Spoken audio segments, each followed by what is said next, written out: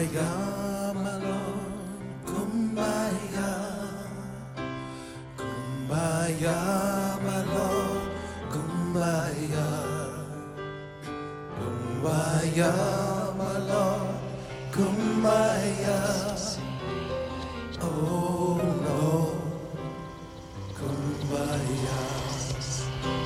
Someone's crying now, kumbaya. Someone's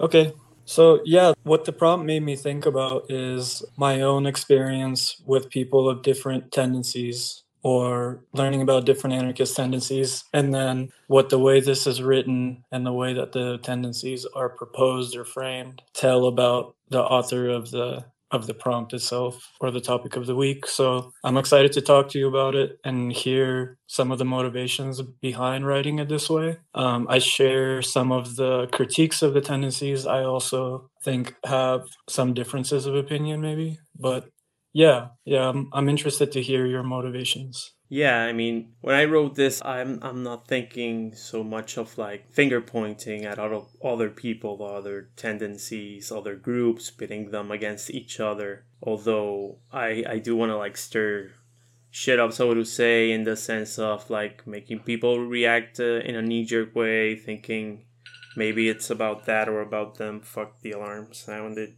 How unnecessary. Fucking 11:30 alarm. That alarm, I don't need that for today. Anyway, so yeah, as I was saying, it's not so much finger pointing, but it's like different ways I see things sometimes, or are used to see things, and changed.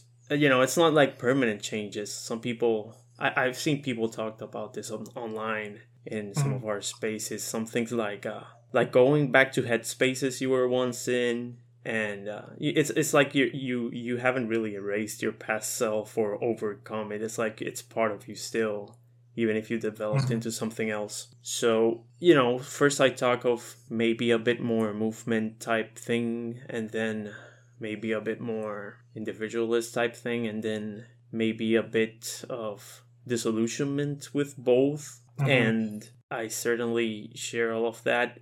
But it's interesting because the examples I mentioned by name in the first paragraph, not as examples, this is not a fucking historical text. This is more like a fucking, it's not a poem, but it's like it's wordplay. It's nothing else. It's nothing to be taken more seriously than some wordplay.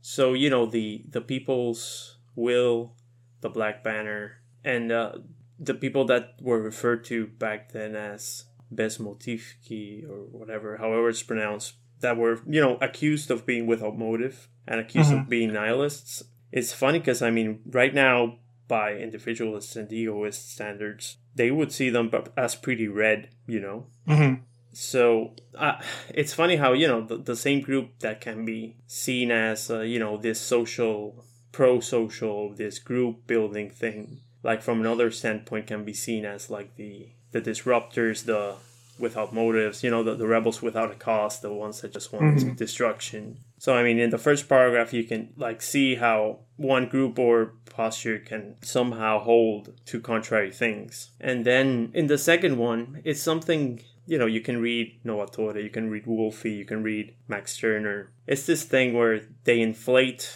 the individual themselves, like this potent thing, like they can overcome. And but if you look at their lives, or anyone's lives really, it's just that it looks more pathetic when you're claiming to be grandiose and then you just have the same life as anyone else. It's just the way you're framing it and painting it for yourself. It's not like you're special, so to speak. But of course we're all unique. It's just that it's trivial and mundane how unique we are. It's just whatever. And I started the conversation, responding to your thing about tendencies, but there's something else that goes beyond that, and I'll get to that. But then to get to the last quote-unquote tendency, it's not a tendency. It's just, seeing the people that are individualists and seeing the people that are collectivists as not even being the most relevant or defining thing. It's just people being people. And their warts and all their defects, and how sure you can come up with schemes and culture to deal with what you think are the problems you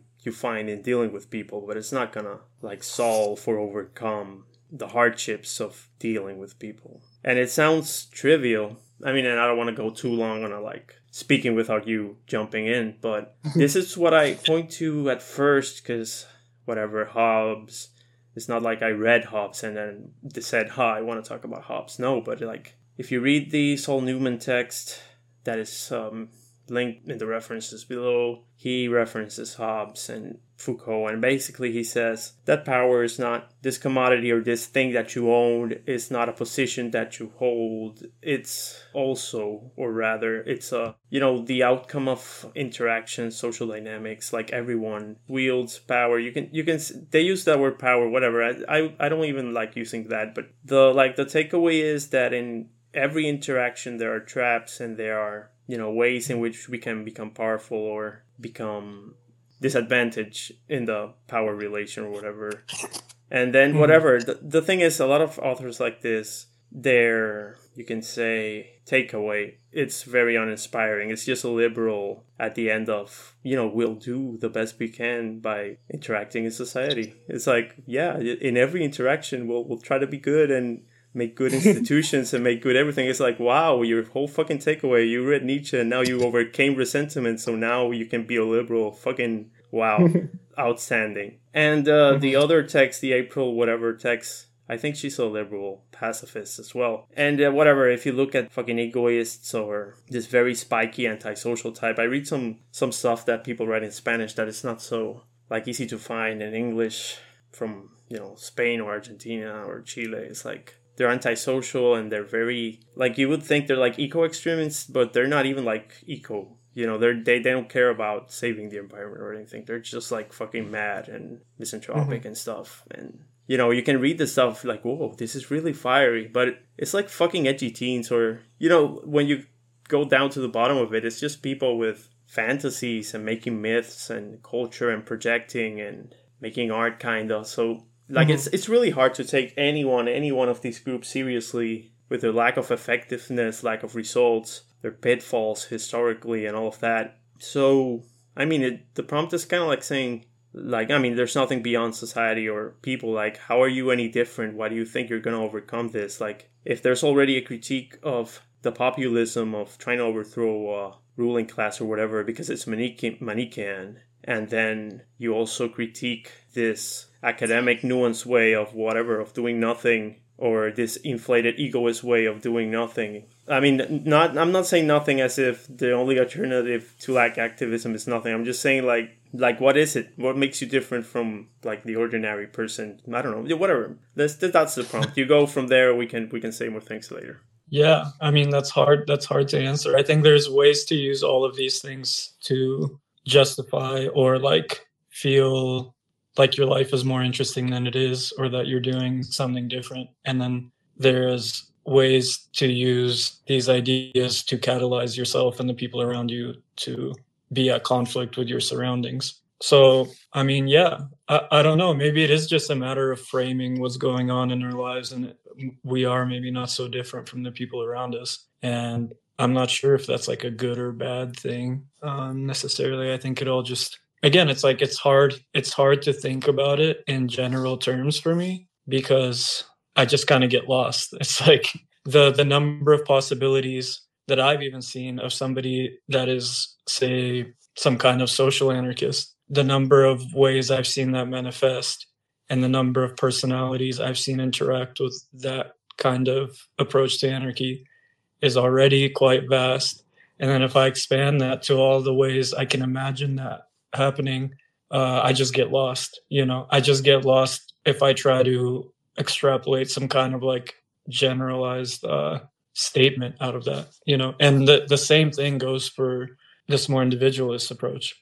And reading the prompt, I was kind of thinking to myself, like, what has been my experience of dealing with, say, social anarchists versus individualist anarchists, or more misanthropic ones, or maybe, just some kind of blending of those things. And I can point to just as many kind of narcissistic personalities, or ones I would maybe describe as that are social anarchists, as I can to ones that are individualists. So yeah, I don't know if there's just one way. It's like all of these things are certain currents and modes of thinking within this really broad and open-ended thing called anarchy, and they themselves are really open-ended as well, I think.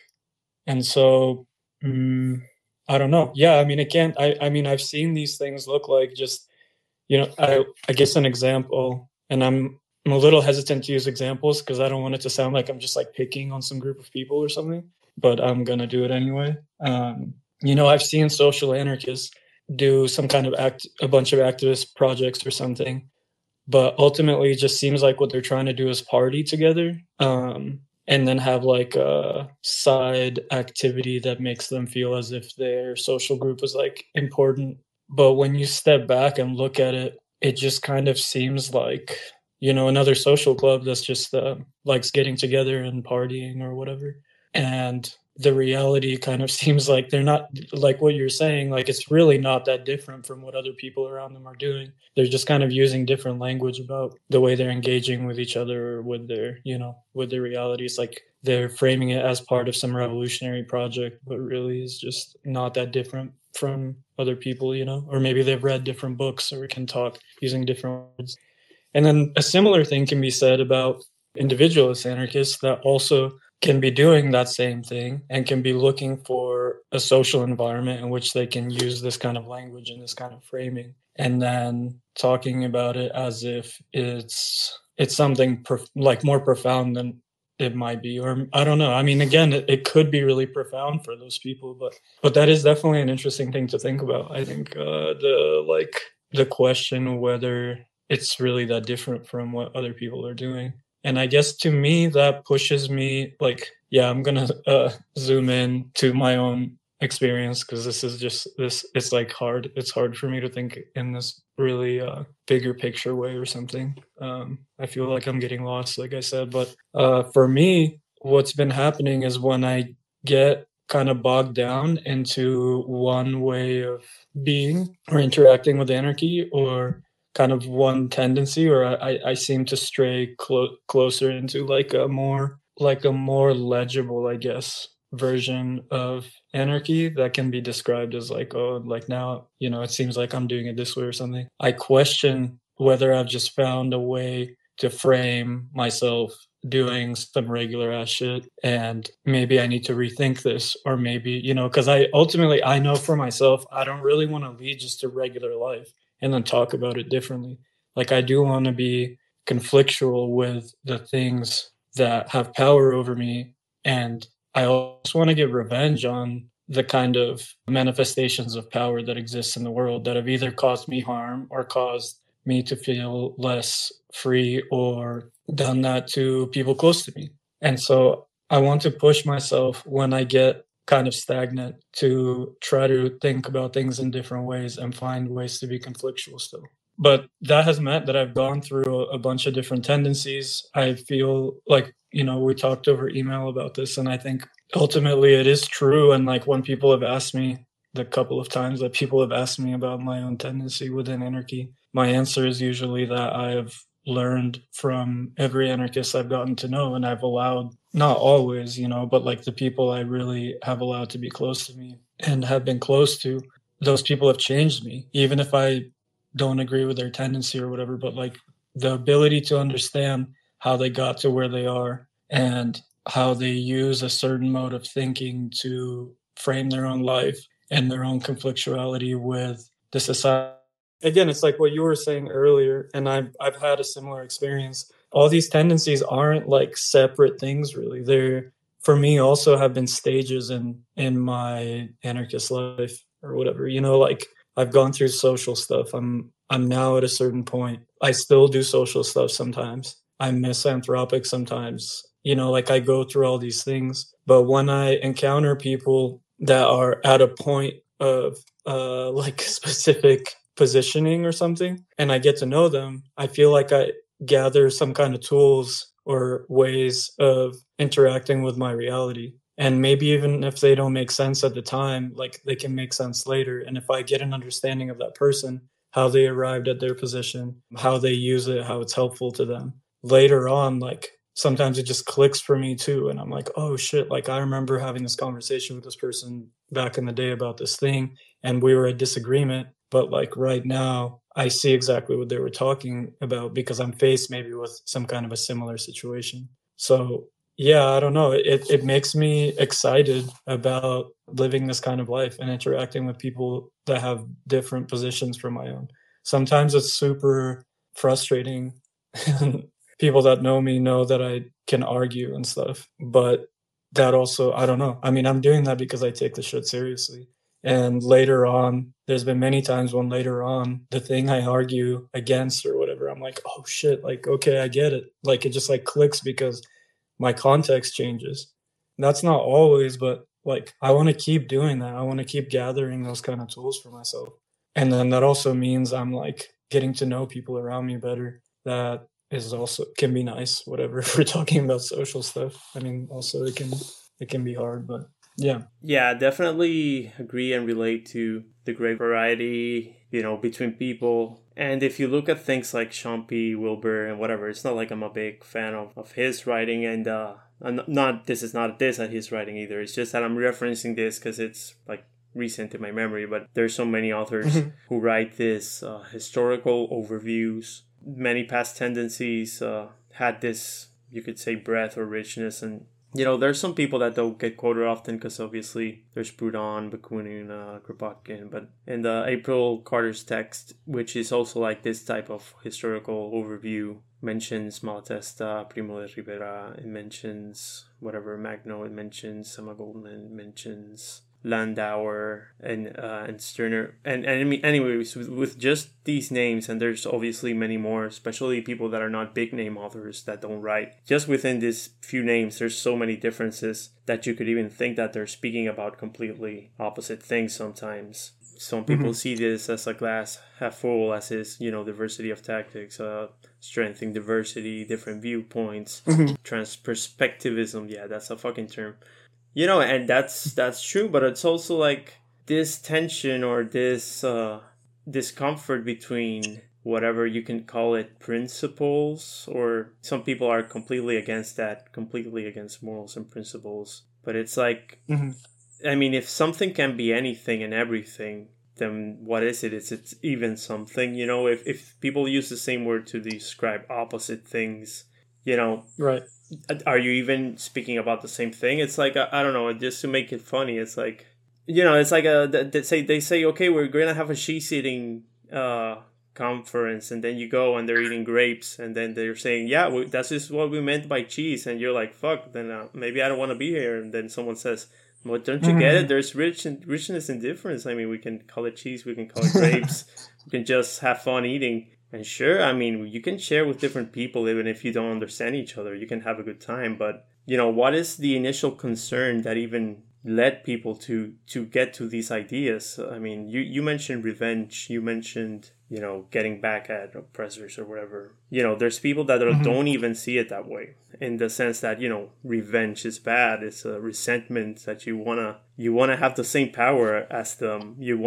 But use it differently, or however you could phrase it. Or some people say, no, I'm against governance, and some people say, no, I am for good government, or some people say, I am against society, and others say, no, I want people to get along in society. It's like this dissonance, this cacophony that is interpreted by some as richness. Some people might say it's intellectually flimsy, in the sense that either you haven't made up your mind, or you're just contorting what you believe to fit whatever the next person says, and you have no consistency, no coherence. Like, what is it that you're after? Is it a fixed goal? Is it like a principle you live by, a philosophy? Is it an aesthetic thing? And, people are saying, no, it's not either or, it's both and. It's, wow, I'm so clever. I overcame any type of conflict by including everyone and everything.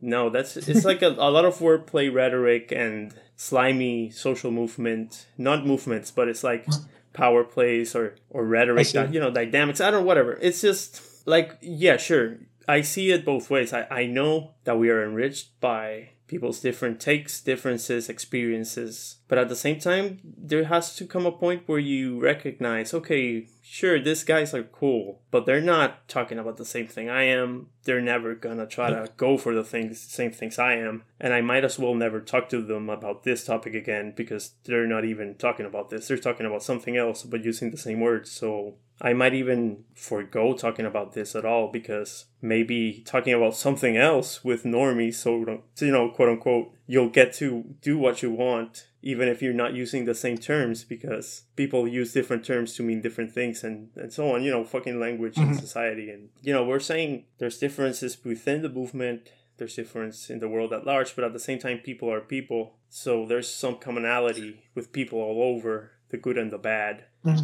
And, it's like, this tension that we're not special just because we're talking about these things. We're not the first people to think about these things in these terms and in other terms that other people have used throughout history. And like you said, that you get lost when you think about this in a macro way.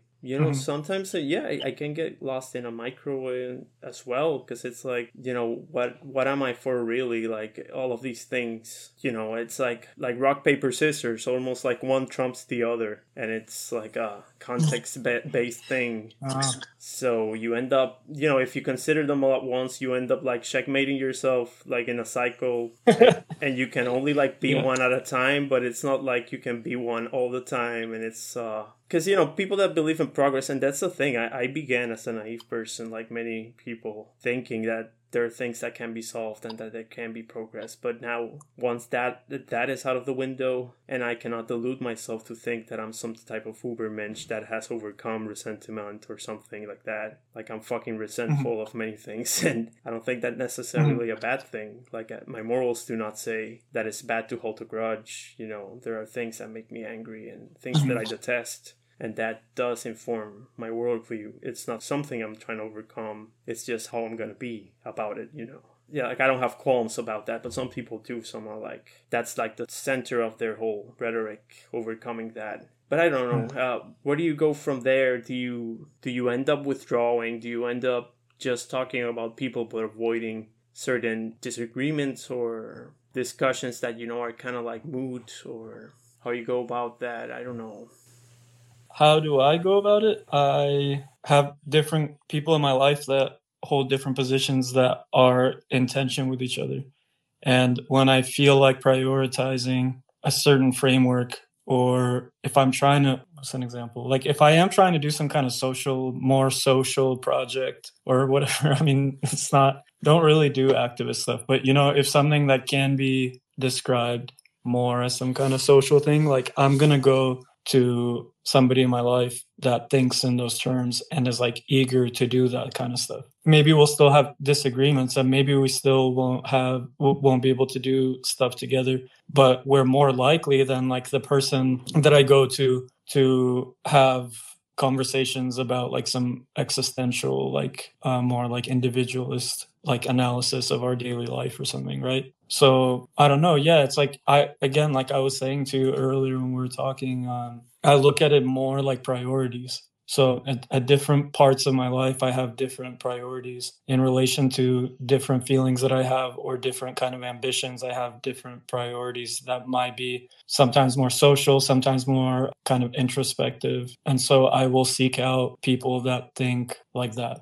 or that are thinking in those ways at that time. Problem with priorities sometimes is that usually the priority is to survive. So, I mean, differences get put to the side for the sake of survival and conviviality, like getting by, just eating, just doing normal things that everyone does. So, I mean, there's not anything done besides that, and society continues as it does. And I would like to stress that there's a difference between overcoming differences and just brushing them aside for the sake of conveniences and never addressing them, and that's okay as well. But that's, for example, look at all the different things people do. There's like litter block they were like putting trash in the streets, and then there's the other people that their idea of doing the thing is like picking up that same garbage and putting it in trash cans neatly. And then you have other contradictions, like some people would think making power grids for everyone, micro solar things, is the way to go, while you have other people sabotaging energy infrastructure, you know, and making people be without power and internet, cutting fiber optic cables in 5G towers. So how can these very concrete opposite things coexist? And some people take the stance of saying, they can coexist. We're mortal enemies. Anyone who does that is against the people. Or anyone who does that is against my wild will, or whatever. The point is, if you're really, you can say, consistent in ideas or principles or actions, you're gonna butt heads with these other people it's not like a very it's not a small differences. These are really big differences. And if you're not so extreme about any of these, and you can kind of see both, like, what do you even do? You just fall back into, the status quo, just doing what everyone is doing, because it's not like you can convince one or the other. Or, I don't know, there's no resolution. That's why the appeal of the wall of all against all is that from the start, it's not about a resolution. It's an ongoing thing that's always going to be ongoing. So it's just pick your flavor of misery. Just do whatever. Do it. Go with it. Someone's going to have a counterplay to everything you do. It's not about, it's not about the impenetrable position. It's just about movement or whatever. I don't think I really get to the point very much where I'm like, I'm holding all of these contradictory positions, or I can have an understanding for all these different positions and it makes me become a normie or something. Or like everything makes sense, therefore I will just join mainstream society or something.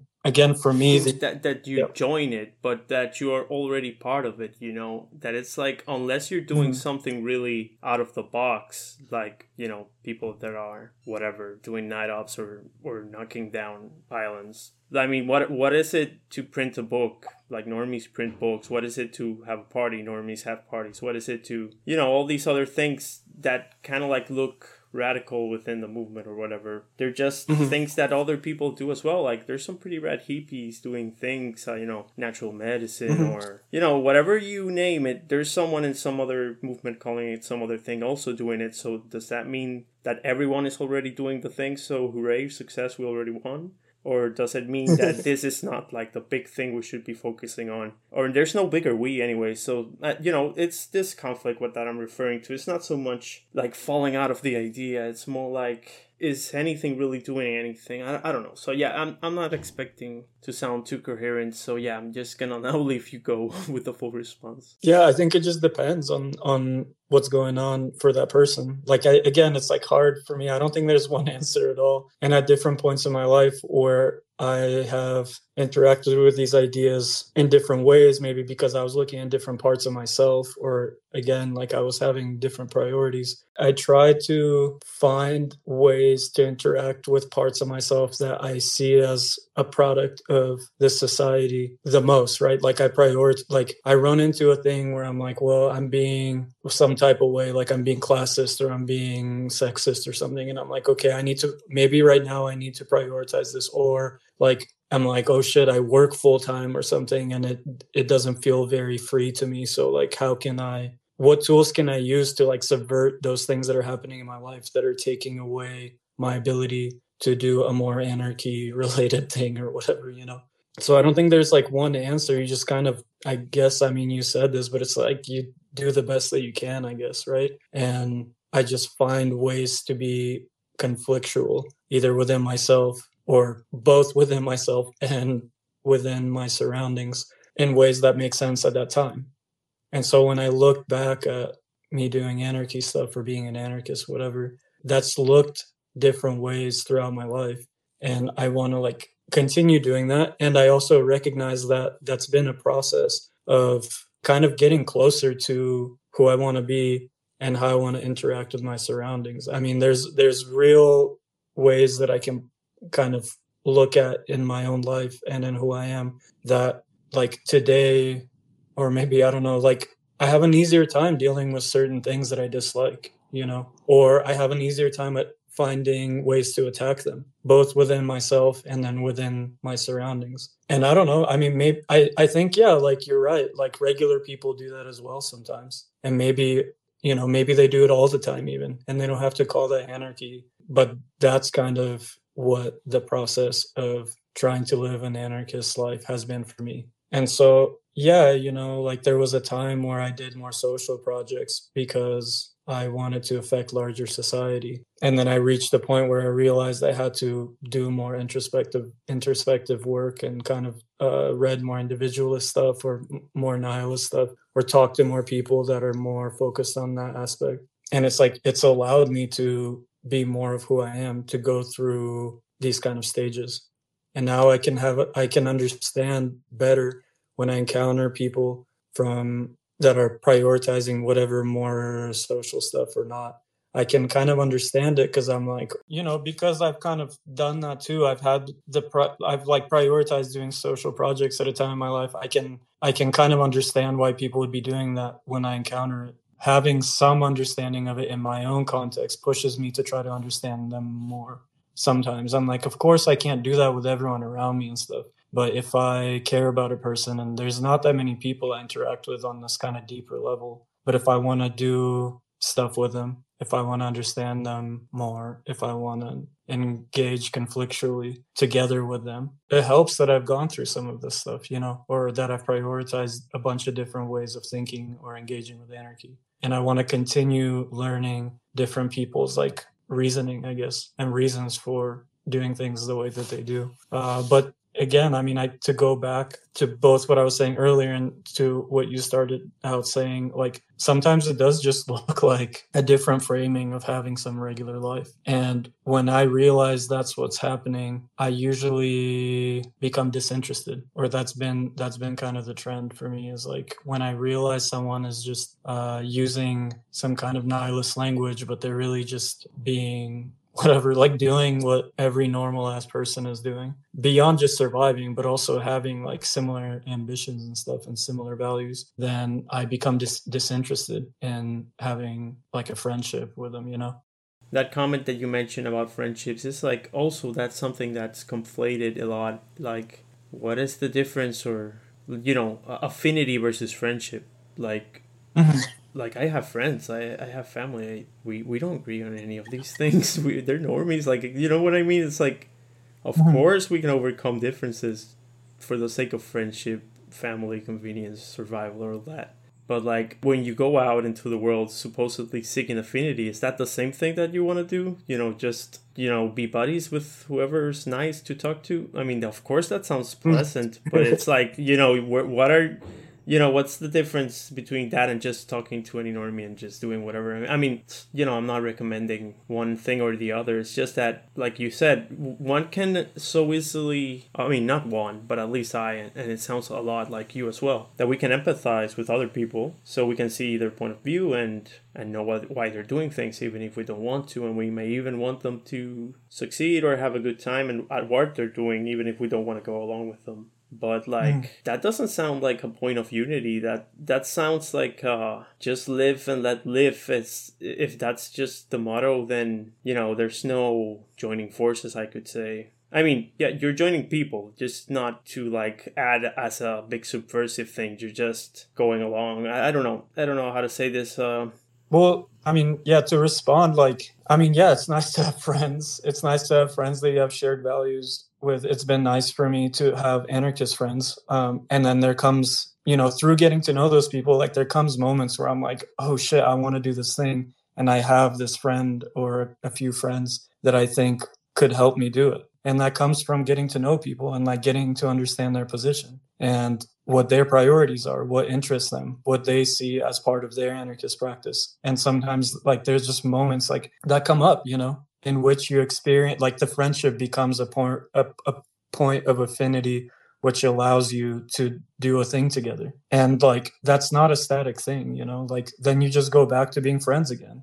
And maybe you continue talking about this stuff or you don't, but like you have an understanding that like, yeah, when, there's certain things that if I want to do, I kind of know who I can do them with, or I know who's interested and excited about doing things like that. And I can bring it to those people or that person. Yeah, it's not just a live and let live. It's like you live and let live until it's time, until it's time to become an affinity group or whatever. Or until it's time to explore whether you have affinity with each other and can do a common project. And for me, that means just being vigilant and paying attention to what people care about, I guess, and what they're excited about. And then also paying attention to my surroundings so that if I see a moment in which that friendship can become an affinity and that can be used to, do a thing that makes both of us happy or more free or whatever, like I seize the opportunity. So yeah, I don't know. It to me seems like in this conversation, we're trying to find some kind of more permanent like answer or more static like understanding of this stuff, and it just hasn't been that for me. Yeah, I mean, I guess it's like a more normie thing, but like I like certain people, I want to get to know them better. I also understand that when I do that with anarchists, there might come times where like we can do some anarchy shit together, and so I look for what that means with those particular people. That all makes sense. That's a good phrase to wrap it up, but like, to like throw away like an ironic remark that kind of hints at like, my confusion or my inner conflict is like, if you say like the downfall of civilization is the friends we made along the way, it kind of like doesn't make sense, or it does, but it makes more sense if and this is not responding to you, but like to, broader approaches. Like, it makes sense if your focus is on making and building relationships and maintaining relationships, if you're the social type stereotype. But if you're all about like make total destroy, and then you end up focusing on relationships, it's like you're not making any even partial destroy. You're just not. So why even say that, or whatever? It's like literally what you just said. Sometimes and this is like a personal fault, whatever, I want clarity and consistency where people, including myself, express here with all my incoherence. People have contradictions and incoherence, and there's no clarity, and part of that is what you say of adapting to circumstances and social contexts and whatever. So yeah, there's no final answer, and that's like we knew that from the start. But yeah, it was a nice conversation. Do you have anything more to add? Yeah, I don't know. Just like I agree, there's not one answer. That to me is both challenging and also really beautiful. I don't want, like, what would be the point if there was just some answer, and I could just, like if I had complete clarity as to what to do, I'd probably get bored, honestly. But the fact that is this constantly changing, murky thing where I do have to adapt to what's going on in my life, like, makes me want to keep doing it. It's like it's a way of interacting with my own conditions and my own mind and my own surroundings that's actually exciting. Like, I don't want to have one answer. I love that there's like a different answer for every moment or something, that's exciting. It feels like I don't know, it feels, I fucking hate this word, but I'm gonna use it. It feels like it gives me an opportunity to actually make like a piece of art out of my life or something, like I'm having to constantly change. I'm constantly having to do this stuff instead of just, having some party line or some static fucking thing that I just like am trying to accomplish all the time. It just feels really, I don't want to have some mechanical relationship to my life and my surroundings. Like that doesn't seem fun. Probably would be easier maybe, but it just sounds boring, And it also doesn't really seem to me like how the world works. It is constantly changing and all of this.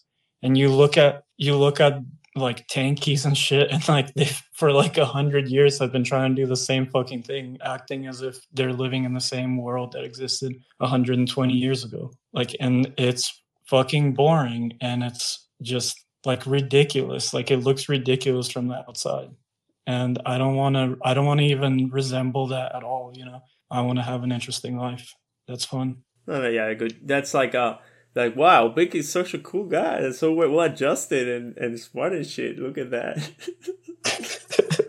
No, that's nice. That's a nice way of putting it. But, we can think ourselves into corners sometimes and not sound like that. Yeah, definitely. So, yeah, thank you for the conversation, and everyone else. Have a nice day. Thank you, everyone. Save us now. No one goes out. No one goes out.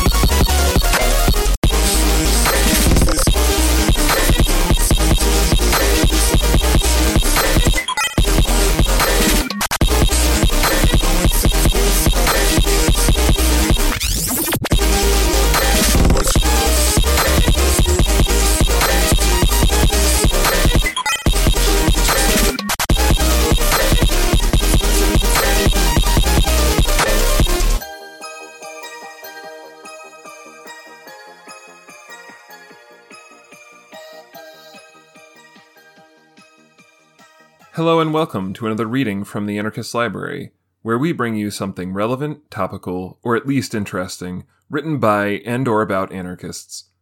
This week, I'll be reading an excerpt from Seeing Like a State by James C. Scott. Be sure to check out the Anarchist Library for this and other fine works, and you can join the conversation at this is a library, at shh.anarchyplanet.org. The centralization of traffic patterns. The linguistic centralization impelled by the imposition of Parisian French as the official standard was replicated in a centralization of traffic. Just as the new dispensation in language made Paris a hub of communication, so the new road and rail systems increasingly favored movement to and from Paris over interregional or local traffic. State policy resembled, in computer parlance, a hardwiring pattern that made the provinces far more accessible, far more legible to central authorities than even the absolutist kings had imagined. Let us contrast, in an overly schematic way, a relatively uncentralized network of communication, on one hand, with a relatively centralized network on the other. If mapped, the uncentralized pattern would be the physical image of the actual movements of goods and people along routes not created by administrative fiat. Such movements would not be random. They would reflect both the ease of travel along valleys, by watercourses, and around defiles, and also the location of important resources and ritual sites. Weber captures the wealth of human activities that animate these movements across the landscape. They served professional pursuits, like the special trails followed by glassmakers, carriers or sellers of salt, potters, or those that led to forges, mines, quarries, and hemp fields, or those along which flax, hemp, linen, and yarn were taken to market. They were pilgrimage routes and procession trails. If we can imagine, for the sake of argument, a place where physical resources are evenly distributed and there are no great physical barriers to movement, such as mountains or swamps, then a map of paths in use might form a network resembling a dense concentration of capillaries. The tracings would, of course, never be entirely random. Market towns based on location and resources would constitute small hubs, as would religious shrines, quarries, mines, and other important sites. In the French case as well, the network of roads would have long reflected the centralizing ambitions of local lords and the nation's monarchs. The point of this illustrative idealization, however, is to depict a landscape of communication routes that is only lightly marked by state centralization. It would resemble, in many ways, the cityscape of late 14th century Bruges shown earlier. Beginning with Colbert, The state-building modernizers of France were bent on superimposing on this pattern a carefully planned grid of administrative centralization.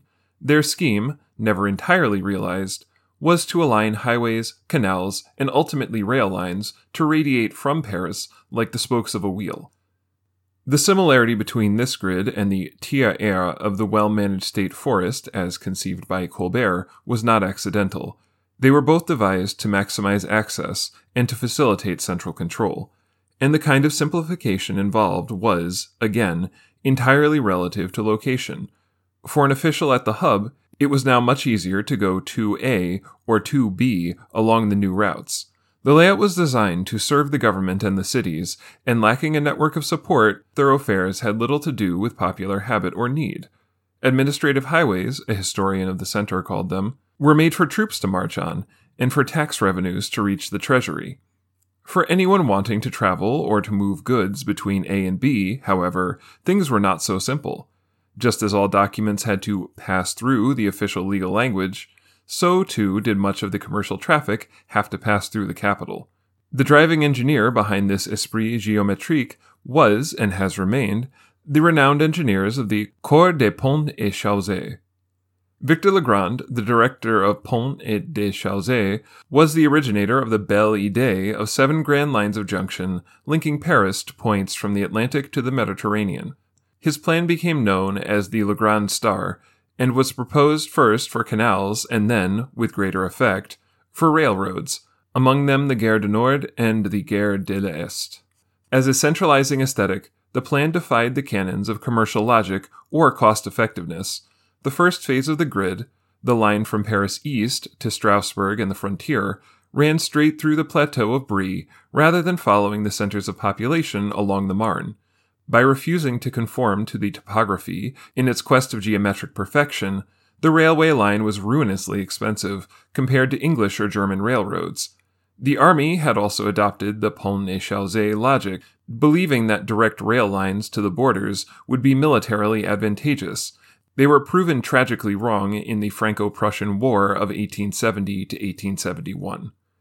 This retrofitting of traffic patterns had enormous consequences, most of which were intended. Linking provincial France and provincial French citizens to Paris and to the state, and facilitating the deployment of troops from the capital to put down civil unrest in any department in the nation. It was aimed at achieving, for the military, control of the nation, what Haussmann had achieved in the capital itself. It thus empowered Paris and the state at the expense of the provinces, greatly affected the economics of location, expedited central fiscal and military control, and severed or weakened lateral cultural and economic ties by favoring hierarchical links. At a stroke, it marginalized outlying areas in the way that official French had marginalized local dialects.